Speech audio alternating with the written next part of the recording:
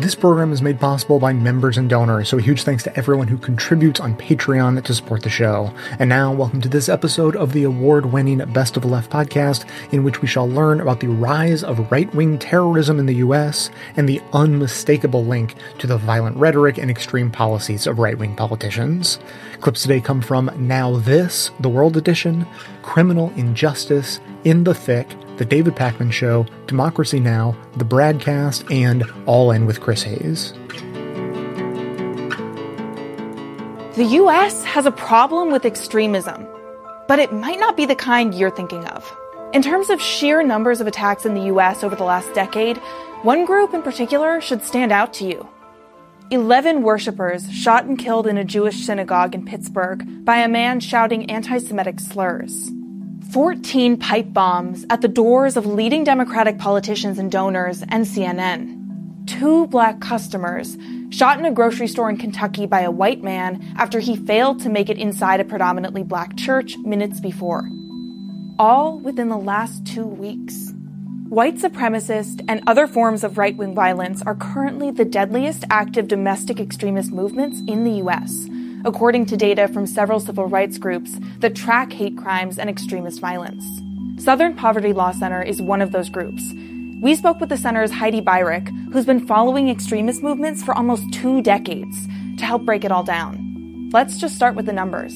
Over the last decade, right-wing extremists committed more than 70% of extremist-related murders, according to a report published earlier this year by the Anti-Defamation League Center on Extremism. The Government Accountability Office similarly reported in 2017 that right-wing extremists were responsible for 73% of fatal extremist incidents since 9/11. The most common groups victimized by these extremists are those who are Black, Hispanic, or part of a multiracial couple or family. It's important to note that right-wing domestic extremism is an umbrella term under which various right-wing ideologies fall in the U.S. Crimes committed by people who are anti-government, anti-Semitic, homophobic, Islamophobic, xenophobic, and fascist, among other things, also fall under this category. But of all the subgroups that fall under right-wing domestic extremism, white supremacists have committed the most attacks in recent years, like the Charleston church shooting and the Charlottesville attack. When we talk about terrorism at the Southern Poverty Law Center, we're talking about white supremacy. And what I mean by that is somebody who believes the white race is literally better than all the other races. And these folks usually believe that the United States should be what they call a white ethno-state. When it comes to racially motivated hate crimes, Black Americans are overwhelmingly targeted. They make up 66% of the victims of racially motivated hate crimes since 1995. A recent report by the Center for the Study of Hate and Extremism at California State University San Bernardino shows that anti-Black hate crimes were among the most common of any in at least 5 of the 10 largest U.S. cities in 2017. And when it comes to extremist ideologies, there have been incidents of attacks inspired by the so-called Islamic State. For example, the mass shootings at Pulse nightclub in 2016 and a San Bernardino health center in 2015. But statistically, white American men in the U.S. pose a bigger threat than foreigners committing acts of extremism. But you might not know that based on some of the coverage and political rhetoric surrounding extremism. Donald J. Trump is calling for a total and complete shutdown of Muslims entering the United States. I think Islam hates us. I want surveillance of certain mosques, okay? Journalists have also been complicit in the narrative that often paints white perpetrators as quiet or lone wolves, rather than labeling them as terrorists, as they're often quicker to do with non-white perpetrators. Extremist attacks committed by those who are Muslim receive, on average, 357% more U.S. press coverage than those committed by non-Muslims, according to a recent university study. If all the domestic terrorists who are white males were covered as heavily and connected together in one story, we would have a different image that would come to our mind. In fact, Muslims and Jews are among the most frequent religious targets of white supremacist violence. Muslims comprised 24% and Jews 54% of victims of religiously motivated hate crimes, according to the FBI's most recent data. You know, in people's minds, they don't really put together that this is a pattern of violent activity connected to one ideology, basically white supremacy, in the same way that they do when they think about extremist Muslim violence. But when it comes to actually being charged with terrorism, recent data from an investigative nonprofit, the Nation Institute, shows that when terrorist incidents result in arrest, Muslim perpetrators are far more likely to be charged than far-right perpetrators. A very small number of white supremacist cases do result in terrorism charges. But what about the Oklahoma City bomber? What about the Parkland school shooter? Indeed, all of these people had a well-documented history of racist, homophobic, or anti-Semitic views. There is a very, very narrow range under the law that applies to domestic terrorism where someone can actually be charged for terroristic offenses. It usually involves things like, did they use a weapon of mass destruction? So you could have a person committing an act of terrorism internationally that is exactly the same as someone doing it domestically, and you're going to get two completely different sets of charges. Though there are varying definitions, under the federal U.S. Criminal Code, domestic terrorism is defined as, quote, acts dangerous to human life that are a violation of the criminal laws of the United States or of any state, intended to intimidate the population and influence the government. Byrek says domestic terrorism legislation tends to be stronger at the state level than federal. While some politicians have called on the government to pass a domestic terrorism statute, other people say that would be federal overreach. It's also important to note that different groups have different standards for tracking extremist violence. But no matter which way you look at it, data overwhelmingly show that white men are committing more acts of violent extremism in the U.S. than any other group. And it's on the rise. The number of hate groups in the U.S. have been ticking up in the last few years. White supremacist murders more than doubled from 2016 to 2017. Hate crimes also surged.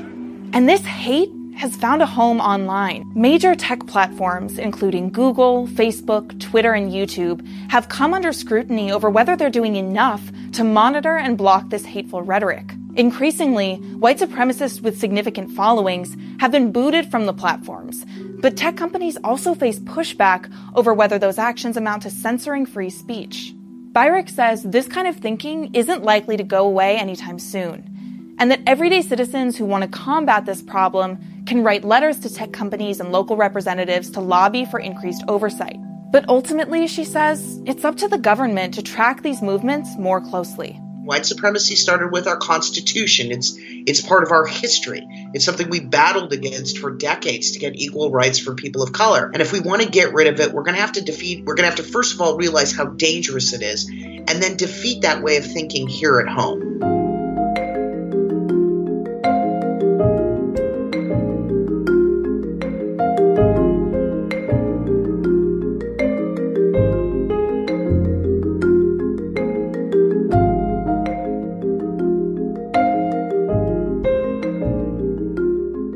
With all the anger and really vicious rhetoric starting to come from one side of the political spectrum, the anti-Semites crawled out of the dark corners and crawled out of their holes. They coalesced, of course, on the internet. Journalists with Jewish names were targeted, identified as Jews, and vilified. And pretty soon, this sort of rhetoric, words, images, you name it, began to cross into the mainstream. And of course, Jews were far from alone, usually not even the primary targets of these haters. Vitriol and hate against African Americans, against Muslims, against Latinos, and especially against immigrants flooded into the culture. And it went largely unopposed, sometimes was even spread by the most important figures in one of our mainstream political parties. Then in 2016, reports of anti-Semitic incidents went way up. In 2017, they spiked. It was the largest year-over-year increase ever in reported hate crimes against Jews.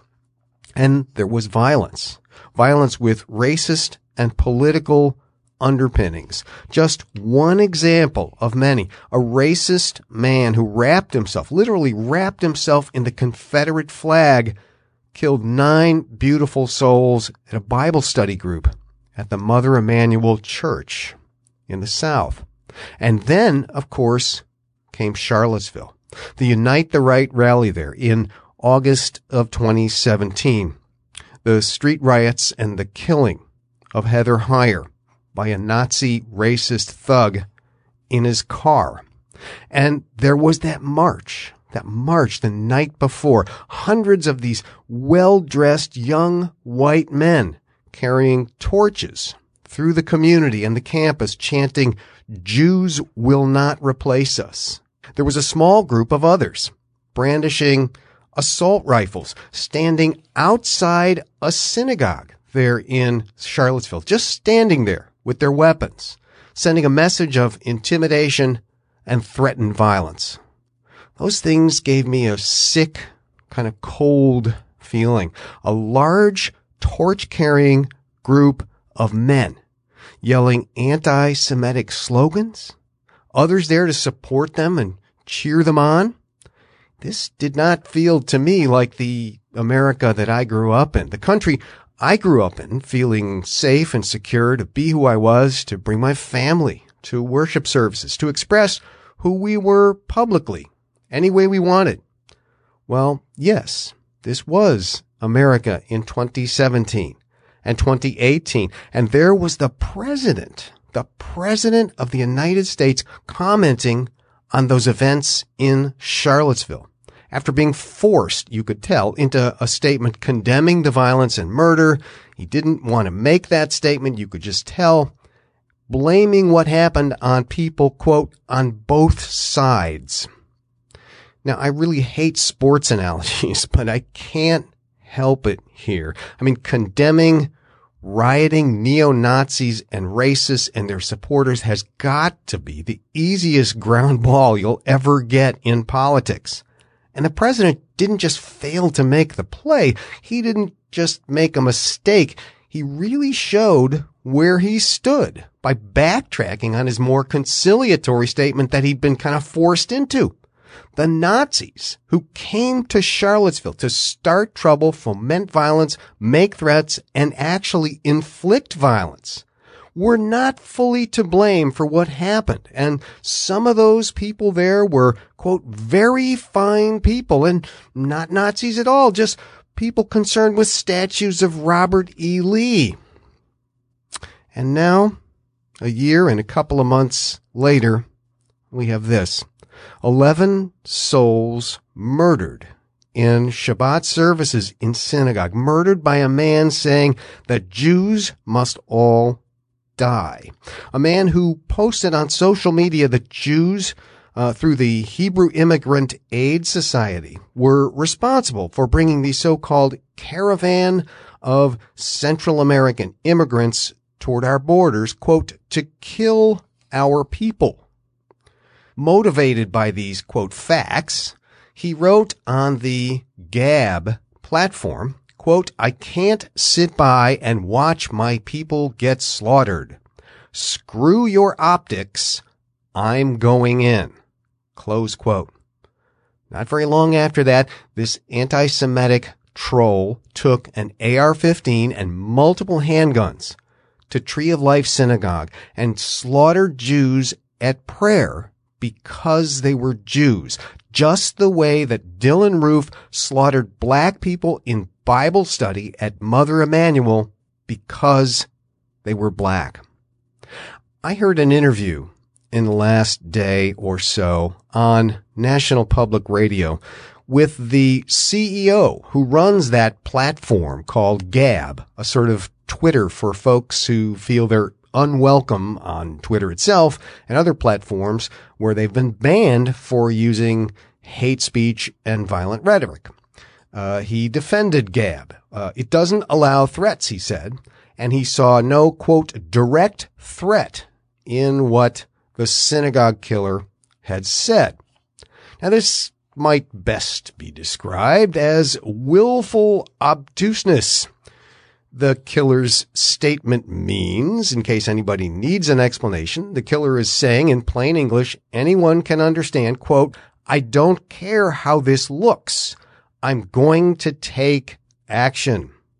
The Gab manager knows this, just like the rest of us. Then he and the reporter began to argue about censorship. The Gab CEO said censorship isn't the answer. The answer to bad speech, he says, is always more speech. That's right. Without a hint of irony or even the barest awareness of history or context, this guy quoted the great Jewish Supreme Court Justice Louis Brandeis in his famous opinion in Whitney versus California. Unbelievable. But I was actually quite disturbed by this whole conversation, the entire report, because the issue isn't censorship. The issue isn't what the law or the government should do about this sort of hate speech and this sort of rhetoric. The First Amendment says that we can only block or stop speech when it creates an immediate threat of violence or incitement to violence. But that's really not the issue here. What we need is for everyone, the guy who runs Gab, the President of the United States, every political figure, to acknowledge that words have meaning and consequences.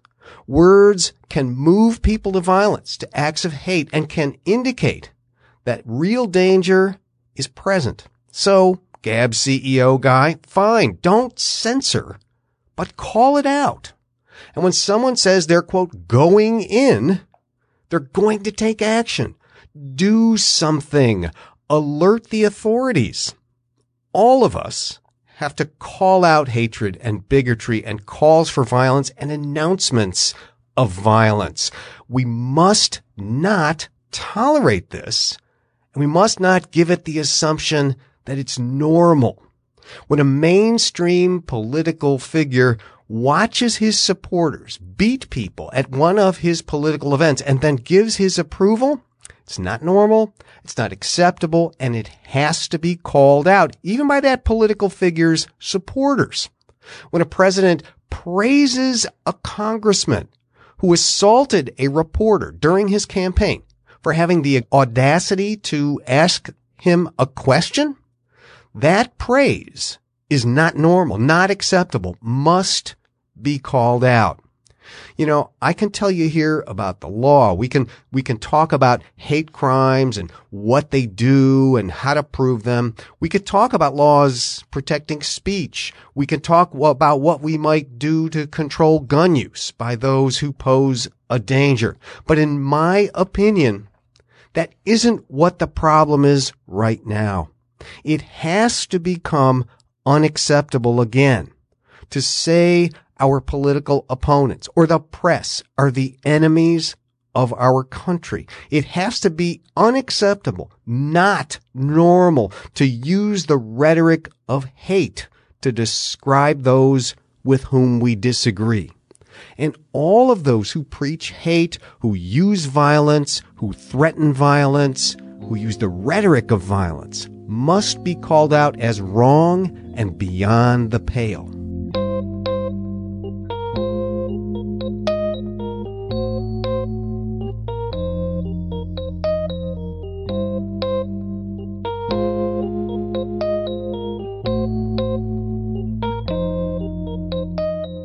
Today's episode is sponsored by Bombas, the sock company with a heart of gold and the most comfortable socks in the history of feet.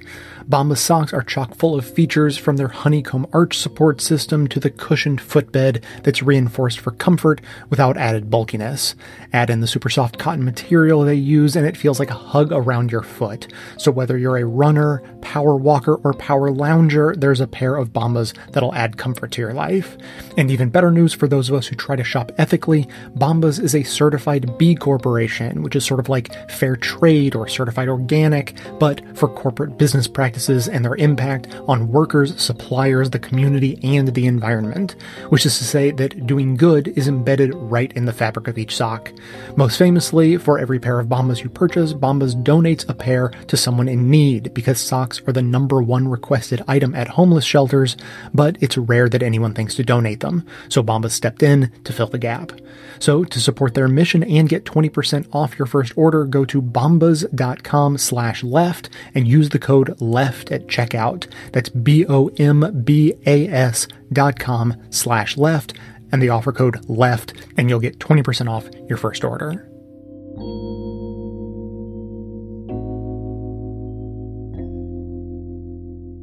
In terms of Trump's rhetoric, like the lies that are coming out, the direct cost to Squirrel Hill, do you feel like it was a direct link? I mean, yeah, there definitely was. And Adam Serwer, The Atlantic, I think he wrote an excellent piece that connected those dots. I think Mike German also made a good argument for this. But yeah, I know just from covering these guys years ago that they've been waiting for a messiah of sorts to break out into the wings and to kind of represent what they've been talking about at lower frequencies, to bring that into the spotlight, to embolden them, to empower them. And I think that as we are learning about Bowers, a lot of them have at least maybe initially saw that in Trump. And then after the events of Charlottesville, because, you know, this whole conversation about who's the most authentic white supremacist is just a, you know, downward death spiral. I think a lot of them just said, yeah, he's not enough. We got to take it farther. You know, I mean, I really think that Trump kind of blazed that path, but there's always going to be someone who's like, no, we have to make a more declarative statement. And I think that's all the more important why Trump has to make a more declarative statement. I mean, I think that he could stamp this out. If he pursued white supremacists with the same gravitas, with the same aggression that he pursues, you know, caravans and people at the border. Right. I think that this could be stamped out. We have the resources, and it's not like, you know, the FBI and other law enforcement agencies don't know that these guys are in the wings. Before we go to you, Mike, I just want to quote from the Adam Serwer piece in The Atlantic. This is what he wrote, and it's pretty chilling. He says, much of the mainstream press abetted Trump's effort to make the midterm election a referendum on the caravan. It was an overwhelming topic of conversation on cable news, where Trumpists freely spread disinformation about the threat the migrants posed, while news anchors displayed exasperation over their false claims, only to then invite them back onto the next day's newscast to do it all over again. Yep. All right, Mike, that was just some context. Right. So you're on pins and needles because, yes, there is information about these kind of people. Right. And Adam's been writing very well on this topic for months now. So I encourage people to go and read those. I think we have to be very careful when we talk about causes, right? Millions of people heard these messages. Hundreds of thousands of people are on these social media platforms that neo-Nazis and others participate in. And it's thankfully, knock wood, a small handful who actually commit violence. And when you look at them, often they were violent before they were part of some movement. You know, if you look at Cesar Sayoc, he had previously been arrested for making bomb threats, right? Long before he became a Trump fanatic. So I think what we have to understand, though, is that it's different when it's an authority figure who is giving the green light to this type of activity. And that's what has troubled me so much from the beginning of the Trump campaign, that he was encouraging the violence, that he was encouraging the anger, the sense of victimization, that we are under siege, that there are these foreign hordes that are coming in, whether they were Muslim, whether they were Latino. So that creates a very different condition. And then we saw all these far-right riots where the police lightly policed them. And I mean, we've seen police handle protests in extraordinarily aggressive manners in Standing Rock, in Ferguson, in Phoenix, in Washington, D.C., where they arrested 200 J20 anti-Trump protesters and charged them all with felonies. What's a J20? January 20th was the day after the inauguration when January 20th. There was a large anti-Trump rally and some windows got broken. And they went through trials. Fortunately, juries saw through it and acquitted, and they finally dropped the cases. But how come we didn't see that same aggression targeting these groups? And now we're in a problem because ProPublica did some great reporting on the Rise Above movement, and Frontline aired a documentary this summer that finally coaxed the Joint Terrorism Task Force in taking action against this one small group they focused on.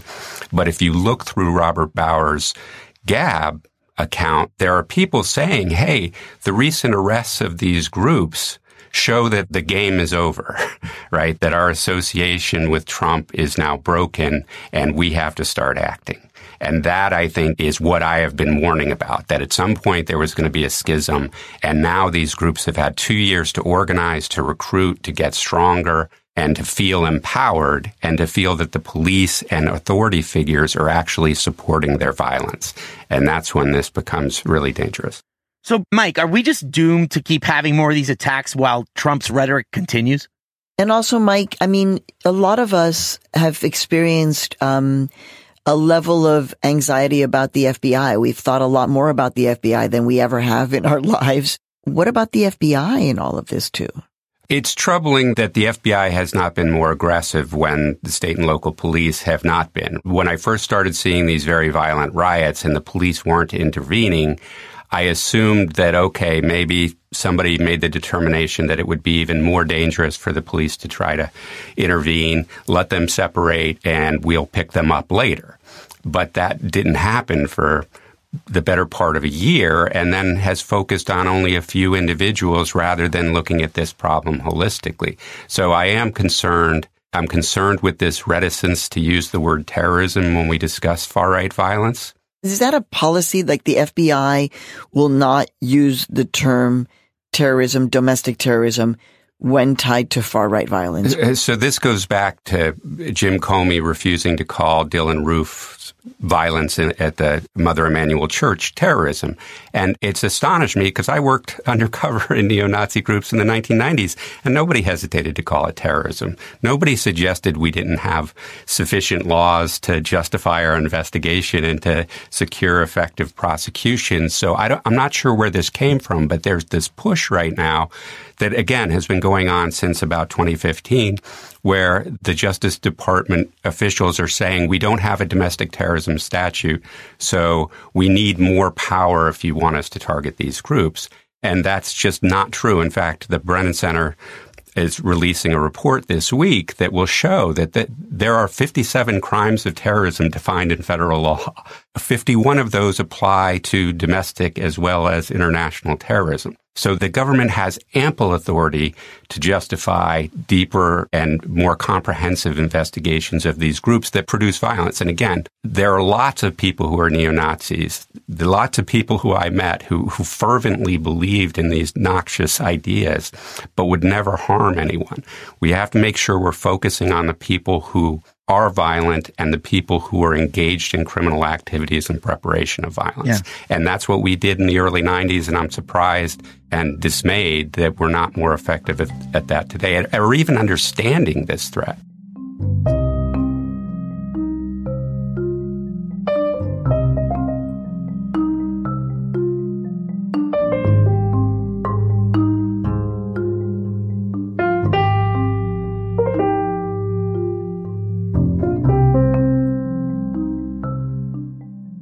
Where to start after this weekend? I guess with the Pittsburgh, Pennsylvania synagogue shooting that took place. This was the deadliest attack on the Jewish community in the history of the United States, according to the Anti-Defamation League. It happened during Shabbat services on Saturday morning over the weekend. 11 people were killed, 6 were injured. This is a progressive, egalitarian Jewish community. The victims ranged in age from 54 to 97 years old. 97 years old. The perpetrator, we now know, was a 46-year-old white American-born man who entered the synagogue shouting, "All Jews must die," a scene of just total chaos for about 20 minutes worth of shooting with, naturally, an AR-15 rifle, as well as 3 handguns that the individual was armed with. And even though the shooting itself lasted about 20 minutes, The suspect then ended up hiding in a room in the synagogue for over an hour to an hour and a half. I forget the exact amount of time. Eventually crawled out of there, surrendered to police, and as police were taking him into custody, said that he did it because, quote, all these Jews needed to die. Arrested, charged with dozens of crimes, his profiles on various social media websites, including one that I don't even want to name because it's become a haven of all sorts of white supremacy and extremism, was riddled with anti-Jewish material. He seemed to believe that there was a genocide of white people taking place and that at least to some degree it was the Jews that were responsible for that. More than $400,000 as of yesterday. I haven't even checked the number this morning. More than $400,000 already raised towards $1 million goal for the victims of the shooting. And immediately after this incident and incidents like it, an argument starts over whether this was influenced by Donald Trump in some way. And let's start first with the case that the defenders are making, who are saying, no, this guy hated Trump because he thought Trump was too pro-Jewish. This guy saw Trump with his Jewish son-in-law, Jared Kushner, and his converted to Judaism daughter, Ivanka Trump, and believed that Trump was actually Jewish-owned and part of the problem. And to that I say, first and foremost, Trump need not be personally anti-Semitic to be responsible for the culture that foments this. The anti-Semites and the white nationalists and the white supremacists and the radical right have been emboldened by Donald Trump's rhetoric and by Donald Trump's presidency. They literally said this to me. Richard Spencer, for example, who is, I guess by some considered to have coined the term alt-right, a white nationalist, a white supremacist, a white separatist, a identitarian, as he described himself on the program. I interviewed him. He told me, he said, David, we know Trump can't just come out and say all the stuff. We accept that he has a Jewish son-in-law and Jewish daughter, but we get the message from him. We understand when he uses the term, I am a nationalist, as he did last week for the first time. He is signaling to the individuals that are of these ideologies that he is as much their guy as any other president in recent American history. Richard Spencer told me that he understands when Trump talks about whatever term, America first, or we've got to shut this down, shut down Muslim immigration until we figure out what the hell is going on. All that stuff. As Martin Luther King said, I believe that this quote was actually meant, was given in a eulogy for a different type of horrible crime, murder, that Martin Luther King spoke at, but it applies here. He said, quote, we must be concerned not merely with who murdered them, but about the system, the way of life, the philosophy which produced the murderers. And when you look at any serious radicalization research, nowhere does it say that the radicalizing catalyst must personally believe the stuff that the radicals end up believing. Full stop. No further clarification or detail needed. There are more hate crimes against Jews than against any other racial minority based on 2016 data. And a great way to fight anti-Semitism, and I'm saying this to the left and right, but of course it's mostly the right that's actually committing the violence. When I talk about the problem of anti-Semitism on the left, I'm not talking about the problem of violent anti-Semitism, primarily from the left. A great way to fight anti-Semitism is to actually fight it.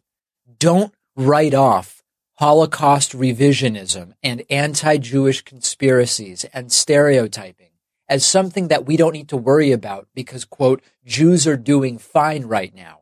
Don't vote for candidates at any level of government that espouse or embolden anti-Semitism, regardless of whether their daughter converted to Judaism or they have a Jewish son-in-law.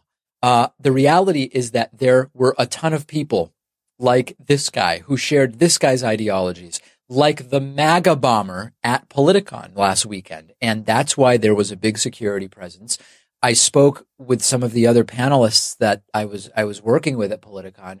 We spoke privately extensively about our concerns about the radicalization of people and the emboldening, not really of the ideas, because the ideas have always been there, but the emboldening of their willingness to go over the line into real world action as a result of those beliefs. And right now, there are countless people with the same beliefs as this guy from the synagogue and the same beliefs as the MAGA bomber, and they are very close to being pushed over the line into real world violence. And that's where you understand that this both sideserism of we just need to deal with violence no matter where it comes from. Well, it's mostly coming from the right. When we conduct serious inquiry as humans, we should seek to separate ourselves from that which we wish to be true. It's sort of a primary principle of science and skepticism. The reality is that you can talk about the guy who shot Steve Scalise if you want, and I talked about him extensively. But most domestic terror is right-wing. If you include radical Islamic terror, which I believe you should, extreme religious dogmatism that fuels violence is definitionally right-wing.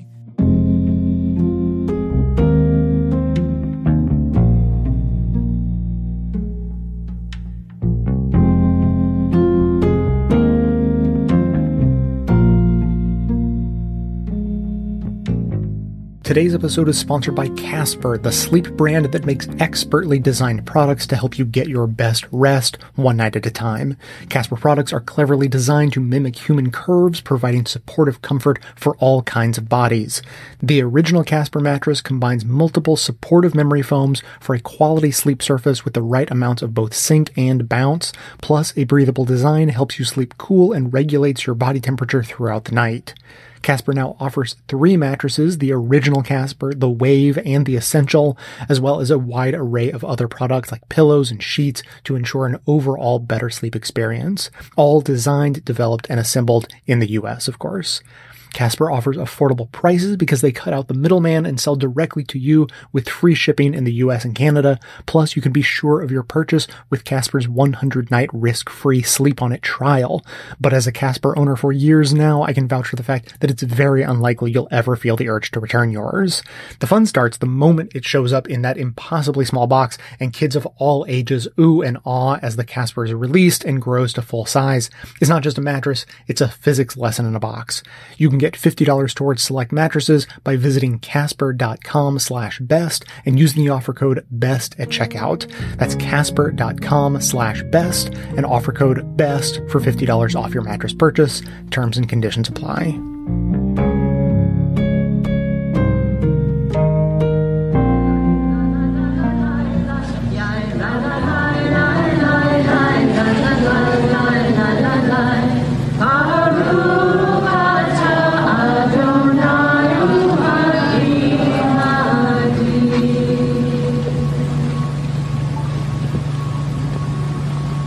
Was the scene at a candlelight vigil in the Squirrel Hill neighborhood of Pittsburgh, Pennsylvania, Saturday night, just hours after a gunman opened fire at the Tree of Life Synagogue.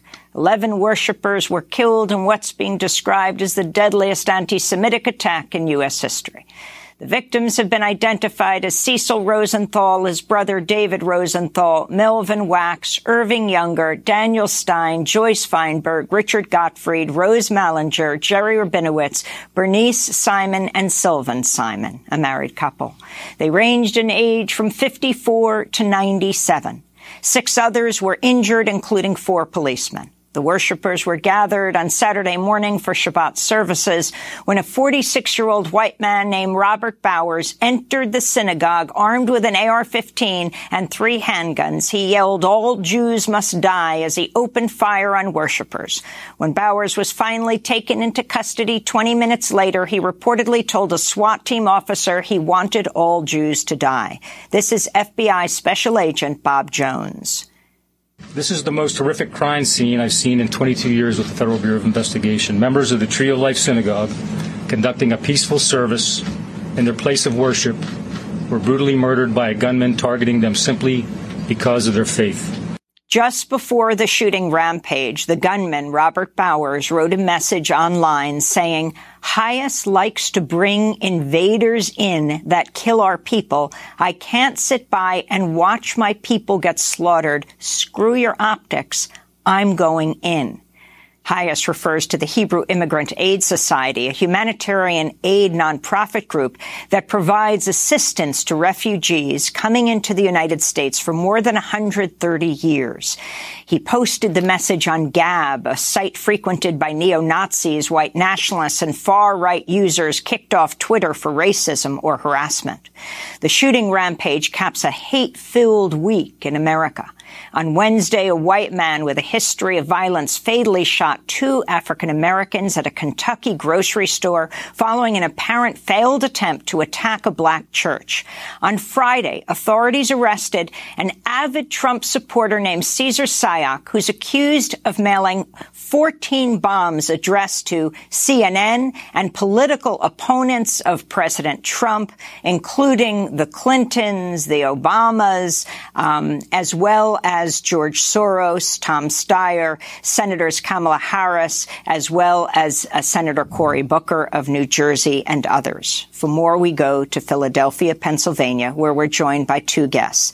Dr. David Glosser is with us. He's a retired neuropsychologist who's volunteered with Hayes in Philadelphia, helping refugees resettle there. He's also the uncle of Stephen Miller, a key political advisor to President Trump who has pushed for a crackdown on immigrants. David Glosser recently wrote a piece for Politico magazine headlined, "Stephen Miller is an immigration hypocrite. I know because I'm his uncle." And we're also joined by Ari Lev Fornari. He's a rabbi at Kol Tzedek Synagogue in West Philadelphia, who's worked with Hayes as well. We welcome you both to Democracy Now! David Glosser, let's begin with you. Your response to what took place in Pittsburgh on Saturday morning, the murders. Good morning. Before I begin, I'd like to express my condolences to my many friends and relatives in Pittsburgh and specifically in the Squirrel Hill region where they live. We've now been subject to the consequences of our political leaders abandoning their moral responsibilities. The question's been asked, what happens when hate speech becomes legitimized and it becomes acceptable in our political discourse to condemn and vilify innocent people on the basis of race, religion, national origin, or color? The answer has made itself very clear in the last few days and in the last week with the pipe bomb attacks upon political opponents of Mr. Trump. Mr. Trump has made it his policy to vilify and dehumanize Hispanics, Muslims, non-whites, calling them subhuman animals that are infesting our country like so many insects or rats. Make no mistake about it. This is the same kind of propaganda that is identical to the racist rants at Nazi party rallies in Germany in the 1930s.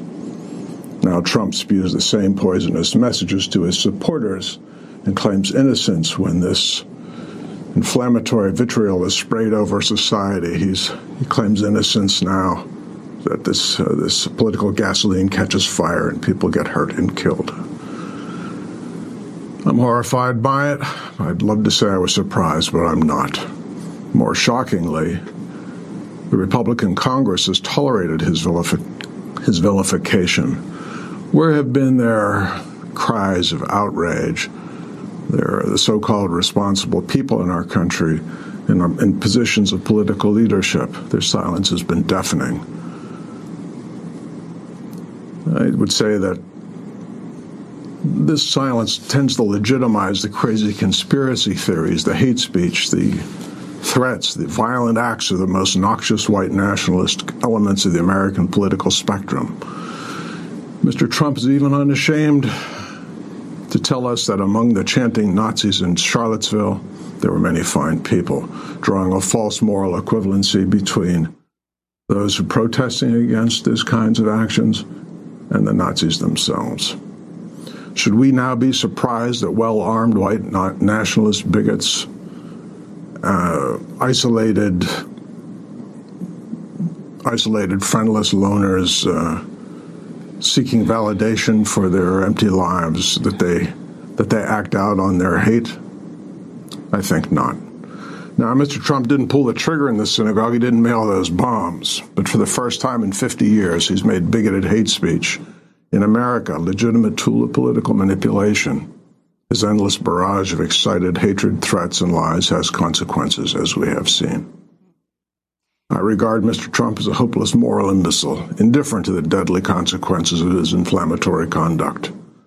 But those politicians who know better still do not say much. They don't stand up and loudly denounce his hate speech. They don't denounce his lies. They're hypocrites. They're cowards. Their deafening silence condemns them more loudly than any courtroom ever could.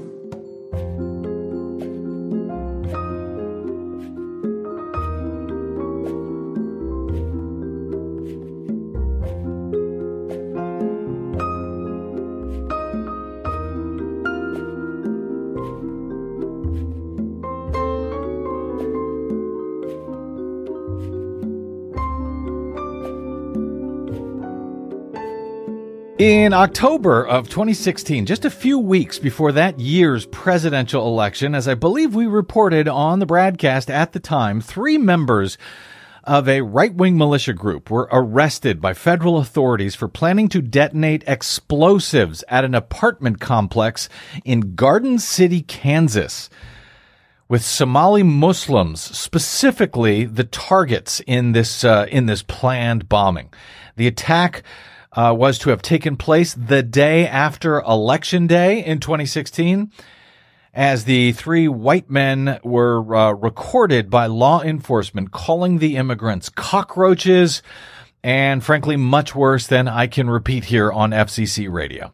These were recordings that were made apparently by the feds, which caught these guys red-handed before this plot could come to fruition. An FBI affidavit read at the time of the arrest and the charging in late 2016, quote, "These are militia groups whose members support and espouse sovereign citizen, anti-government, anti-Muslim, and anti-immigrant extremist beliefs."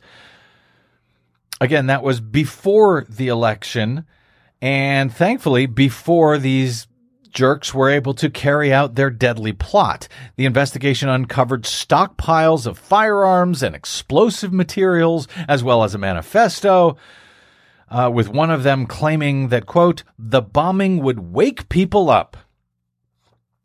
The only good Muslim is a dead Muslim," one of the men is heard saying in those recordings. "If you're a Muslim, I'm going to enjoy shooting you in the head," he said.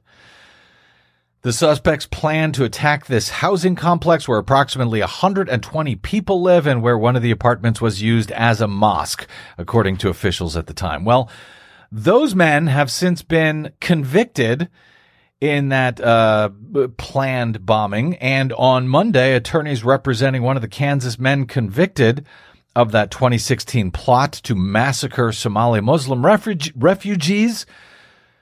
One of those men, his attorneys, has asked a federal judge to consider a more lenient sentence for him, arguing that President Trump's inflammatory rhetoric should be taken into account as the, quote, backdrop for this case. Patrick Eugene Stein is facing life in prison for conspiring with the 2 other men to carry out that attack. On Monday, his attorneys filed a memo in U.S. District Court in the District of Kansas, requesting that Stein receive a sentence of no more than 15 years instead of life. They note that Stein was a, quote, early and avid supporter of Donald Trump, and they argue that the climate in the months leading up to the 2016 election should be taken into account when evaluating the comments from the men at the time that prosecutors had used to build their case against them. During the trial in the spring, prosecutors played back recordings in which Stein described Muslim immigrants as I said, cockroaches that needed to be exterminated, and he talked about killing Muslims with weapons dipped in pig's blood. Does that sound familiar? 2 months before their conversation took place, Donald Trump had referenced a dubious tale about General John Pershing killing Muslims with bullets dipped in pig's blood. He repeated that several times, I believe, on the campaign trail. The James Pratt and Michael Schultz, who are Stein's defense attorneys here, wrote in their sentencing memo that the court cannot ignore the circumstances of one of the most rhetorically mold-breaking, violent, awful, hateful, and contentious presidential elections in modern history. Someone, they wrote, normally at a 3 on a scale of political talk might have found themselves at a 7 during the election, they argue. A person like Patrick, who would often be at a 7 during a normal day, might go to 11. In that sentencing memo, Stein's attorneys wrote that their client feared Muslims, quote, because of what he learned about them on the internet and the videos he watched on YouTube from conservative talk show hosts like Fox News' Sean Hannity. Stein is described in the document as the prototypical, quote, lost and ignored white working class voter who helped elect Donald Trump in 2016. Trump, of course, has faced accusations that his rhetoric is responsible for the recent spate of political violence, from the mass shooting at a Pittsburgh synagogue over the weekend to the mail bombs last week received by some of the president's most prominent critics.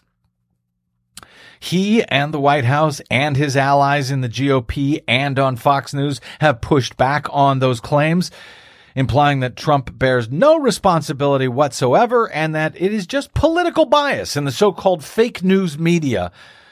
You know, the real enemy of the people, who Donald Trump continues to describe them. They are actually behind the anger and the resentment and the violence and the death that we are now seeing in this country.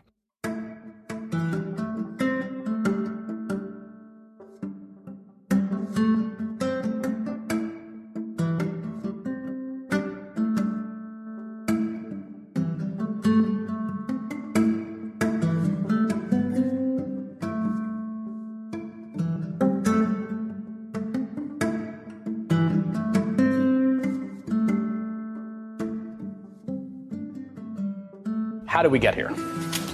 Well, however we got here, we're here, and where we are is at an unprecedented place in American history.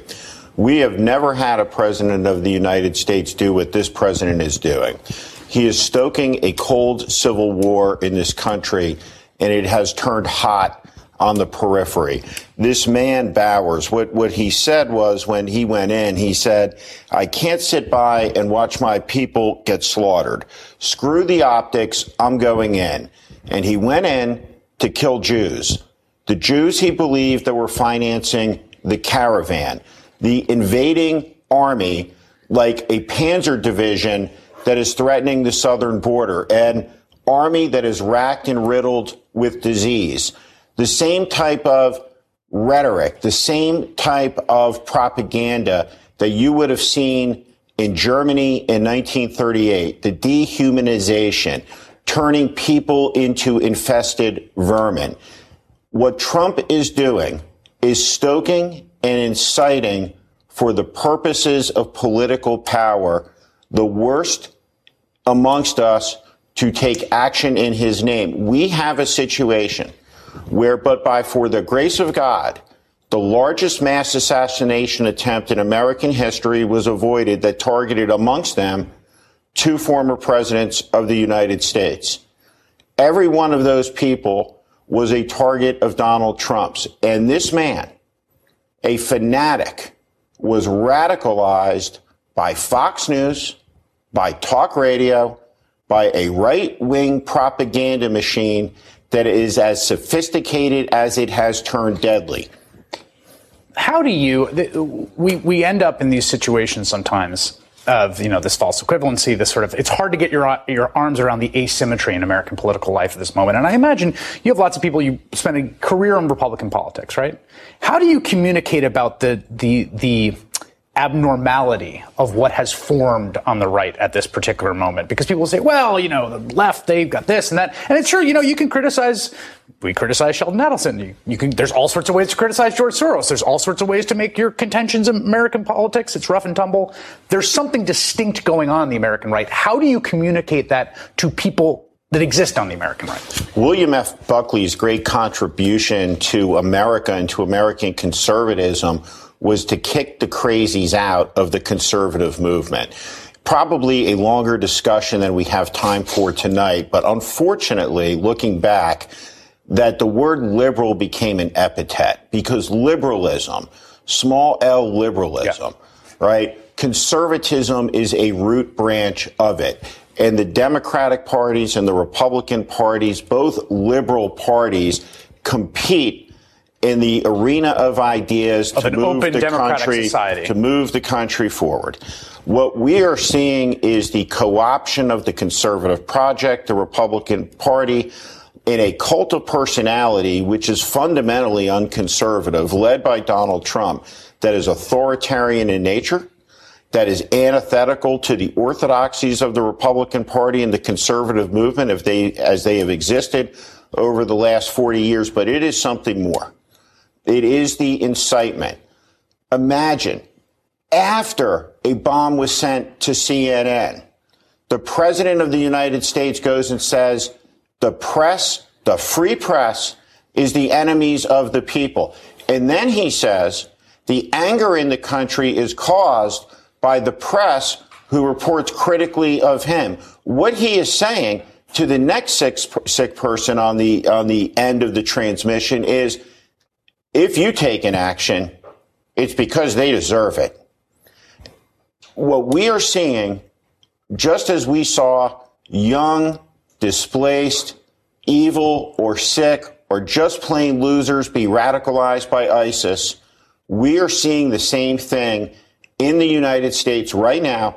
These two losers, these two sick people, these two evil people, three evil people, being radicalized by this right-wing propaganda industry. And that's exactly what it is.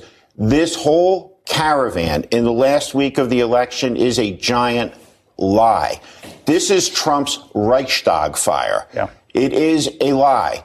And that the United States military, the most powerful armed force in the world, would be deployed at a brigade size unit level to the southern border to stop this caravan, which is 1,000 miles away and made up of women and children. The insinuations that it's filled with terrorists and Middle Easterners. 40% of the country has opted into an alternate reality. We have to wake up in this country and understand the danger that this presents to all of us. We can't put our heads in the sand. Kellyanne Conway despicably today goes on national television and she said, well, this shooter's motives were because there's an anti-religious sentiment. No, ma'am. The propaganda industry that she commands with the vile president that she serves, abetted by Mark Levin and Rush Limbaugh and Breitbart and Newsbusters and Judicial Watch and all the rest of them, have blood on their hands for the incitements that they have made that have triggered and radicalized these crazy people. It is deliberate in intent. He scapegoats minority populations. He alleges conspiracies. He creates a sense of shared and virtuous victimhood, positions himself as the avenger, and there is no cost too high so long as it benefits his narcissism, so long as it benefits him politically. Let me ask you this final question. There's a memory holding that keeps happening. Everything you just said there has been echoed in the past at different moments by Mitt Romney, by Lindsey Graham, by Marco Rubio, by Rick Perry. I mean, on and on and on. Ben Shapiro wrote about this. There was times when the confrontation with Trumpism was new to conservatives where they called it what it was. They saw it for what it was. And then slowly but surely, the Borg assimilates them. And what I find so unnerving is that you watch one after another, no longer able to muster the obvious clarity of that diagnosis. All of these people were happy to stand and assert that they believed in the American idea and ideal when the American idea and ideal was not being tested, when it was not under assault, when it was not being contested. What we see is a crisis of profound cowardice in what I would argue is the worst generation of political leadership the country may have ever had. We don't see very many Teddy Roosevelt Jr.'s using his privilege to fight to be the first man off the first landing craft on D-Day, to lead the men ashore. We don't see very much of that in American life anymore. The capitulation to this, the cowardice in the face of the evil that we saw this past weekend, the willful blindness and ignorance about the threat that is growing. And the question this week isn't who's going to keep control of Congress or get control of Congress. It's will there be more blood in this country this week heading to an election? And this is what we used to see around the world in banana republics, in emerging democracies, but not here. We don't settle our political disputes and elections with guns and knives. We don't have presidents in this country until now who stoke the American people to be at each other's throats. And after 2 years of this is the deadly consequence. Anti-Semitic attacks in America rose 60% last year. As was pointed out by a writer in the Atlantic magazine, whose name I can't recall in the moment, do we have 60% more anti-Semites? Right. Or what has happened? Causally, what has happened? And so when Trump says I'm a nationalist, white supremacists, neo-Nazis, Klansmen celebrate. They are ecstatic. There are people who say that you shouldn't mention the Daily Stormer on a show like this. But you know what? Not mentioning them on a show like this doesn't mean they're not there. It's true. They are there, and they are emboldened, and they are excited, and they feel that they have been mainstreamed by this president and his winks and nods and dog whistles and outright near endorsements. And what a signal he sends on a day where we see the largest mass killing of Jews in American history, incited by this propaganda machine, where his reasons in his final tweets are the exact talking points that spew forth in this vile, toxic sewage from talk radio, from the dark corners of the internet, from Fox News, from Sinclair Broadcasting. It's exactly the same message. And anybody who sits there and says that there is not causality between these events and the incitements is as dishonest as they are blind.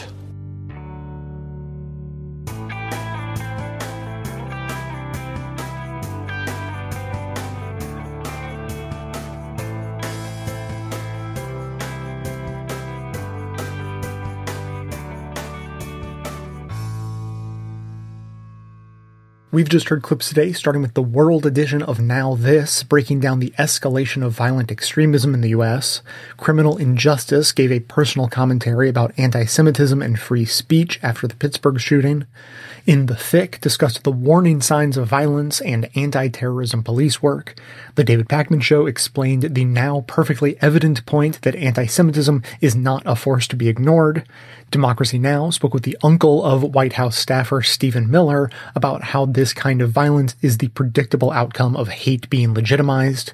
The broadcast told the story of the legal defense being used by defendants convicted of planning terrorist acts, highlighting Trump's incendiary rhetoric as a mitigating factor in their case. And finally, we just heard former GOP strategist Steve Schmidt on All In with Chris Hayes lay out how Trump is stoking and inciting the worst among us. Members will be getting a bonus episode with a couple of additional clips on recent right-wing violence. One clip picks apart the ridiculous notion being pushed by outlets like Fox News that escalating violence is a both sides do it sort of situation, and another dives into the freedom of speech implications of Trump's inciting rhetoric and the violence that follows. To hear all of that, to cast a weekly vote on what upcoming topics you want to hear on the show, and for other details about supporting the show by being a patron, visit patreon.com/bestofleft. You can find that link in the show notes on the device you're using to listen, which is also where you can find links to each of today's segments for easy reference and sharing. And we don't have voicemails today, but I do have a few final thoughts to share. Before that, though, just to mention, we're still waiting on answers to the questions I laid out in the previous episode. We were discussing privacy, including voter data, the use of public voter data to encourage others to vote, the use of your tax return information being made public as they do in Finland, and transparent payroll as some companies do. So I was just curious about your thoughts on all these different levels and manifestations of privacy versus invasions of privacy, and how it leads to potentially better social outcomes, and generally what you think about that. I would still love to hear your thoughts on all of those questions. But just to wrap up today, I want to talk about stochastic terrorism. That term is in the title of today's episode, and I think there's a really good chance that a lot of you haven't heard it before. It became, I don't know if I could say widely used, but it jumped into a lot of people's consciousness in 2016. I think Rolling Stone used it to describe Trump, particularly when he said that Second Amendment people had a way of stopping Hillary Clinton from appointing judges if she were to be elected. And that was referred to as a stochastic terrorist act, essentially. So I have been looking for that term again in relation to today's episode, and not much has been written about it since 2016. Most of the articles that come up are from 2016. There was one I found that's recent, but I thought clearly this is a topic that needs to be addressed again.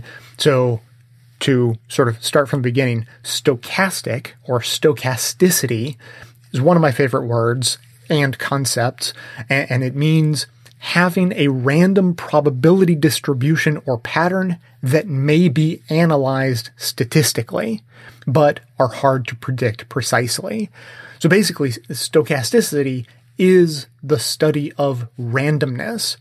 And so when we think of randomness, we think totally unpredictable, just how could anyone know what's going to happen or predict that something's going to happen? Because if it's random, it's completely outside the realm of anyone's ability to understand, and that is not the case. Randomness, in the case of stochasticity at least, is very predictable, broadly speaking, though it is not predictable in a specific case. And so I first learned about this term at least 10 years ago on Radiolab. One of my favorite ever Radiolab episodes was called Stochasticity. And they give a few examples just to sort of set the scene and get your mind working in the right way. So their example is, say someone hits a golf ball on a golf course. Now, if you're a blade of grass, your chance of being hit by that golf ball is incredibly small. And so if you're that blade of grass and the golf ball lands on you, you might think, oh my God, what a miracle. I can't believe I was chosen to have this golf ball land on me. What are the chances? It's amazing. But if you look at it from the other perspective, it's not really amazing at all, because of course some blade of grass was going to have that golf ball land on it. It's not a big deal in any sense of the word. And so it's really just about how you look at it. And same goes for people winning the lottery. They think it's a miracle that they won the lottery, but it's not really a miracle because someone was going to win it. And my own personal analogy that I think I came up with this before I heard that episode of Radiolab and before I understood the concept of stochasticity, I just sort of a little mental exercise I was doing was, imagine yourself in a rainstorm and you stick out your tongue. Now, the chances are pretty good. If you stand there long enough, you're going to have a raindrop fall on your tongue.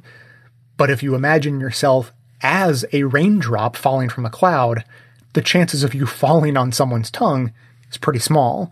So the exact same event looks completely different depending on what side you're looking at it from. And that's what we mean by a pattern that may be analyzed statistically, even though it's random. So the randomness means you have no idea which blade of grass is going to get landed on by that golf ball. You have no idea which drop of rain is going to land on your tongue. But statistically analyzed, you can be damn sure one of those things is going to happen. Now, to bring it to stochastic terrorism, that term, I had no idea it was coined so recently. Back in 2011, I read that an anonymous writer apparently coined the term and defined it as the use of mass communication to incite random actors to carry out violent or terrorist acts that are statistically predictable, but individually unpredictable. And that is exactly what we're living through. That's exactly what people were talking about in 2016, talking about, when Trump said Second Amendment people could do something about Hillary Clinton. And that pattern has never ended. The violent rhetoric has been a constant stream of stochastic terrorism. He is putting out the signal that encourages people to act violently without ever having to ask a specific person to act violently, and without even having to request that people act violently. He can frame it in such a way that he should damn well know, because the rest of us do, that that kind of rhetoric will incite violence in some small, statistically predictable, though individually unpredictable number of people who are going to act violently. So frankly, I think that this is the concept to understand in the era of Trump when analyzing his rhetoric and his relationship with his audience and his fans. Every conversation that tries to go down the path of defending Trump and his rhetoric based on the idea that he's not specifically asking anyone to commit acts of violence, therefore everything he says is covered by the First Amendment, needs to be short-circuited immediately and replaced with a discussion of stochastic terrorism, because it may be supported by the First Amendment, but it is absolutely indefensible for anyone, much less the President of the United States, to use such rhetoric. As always, I'm happy to hear your thoughts. You can keep the comments coming in at 202-999-3991. And don't forget, I still want your perspectives on privacy, whether it be voter data being public, your thoughts and responses to Finland releasing tax return information publicly, or corporations who have open payroll policies. I would love your thoughts on all of those and the interaction between privacy and the social good. So that is going to be it for today. Thanks to everyone for listening. Thanks to those who support the show by becoming a member or making donations of any size at patreon.com/bestoftheleft. That is absolutely how the program survives. Of course, everyone can support the show just by telling everyone you know about it and leaving us glowing reviews on Apple Podcasts and Facebook to help others find the show. For details on the show itself, including links to all of the sources and music used in this and every episode, all that information can always be found in the show notes on the blog and likely right on the device you're using to listen. So coming to you from far outside the conventional wisdom of Washington, D.C., my name is Jay, and this has been the Best of the Left podcast, coming to you every Tuesday and Friday, thanks entirely to the members and donors to the show from bestoftheleft.com.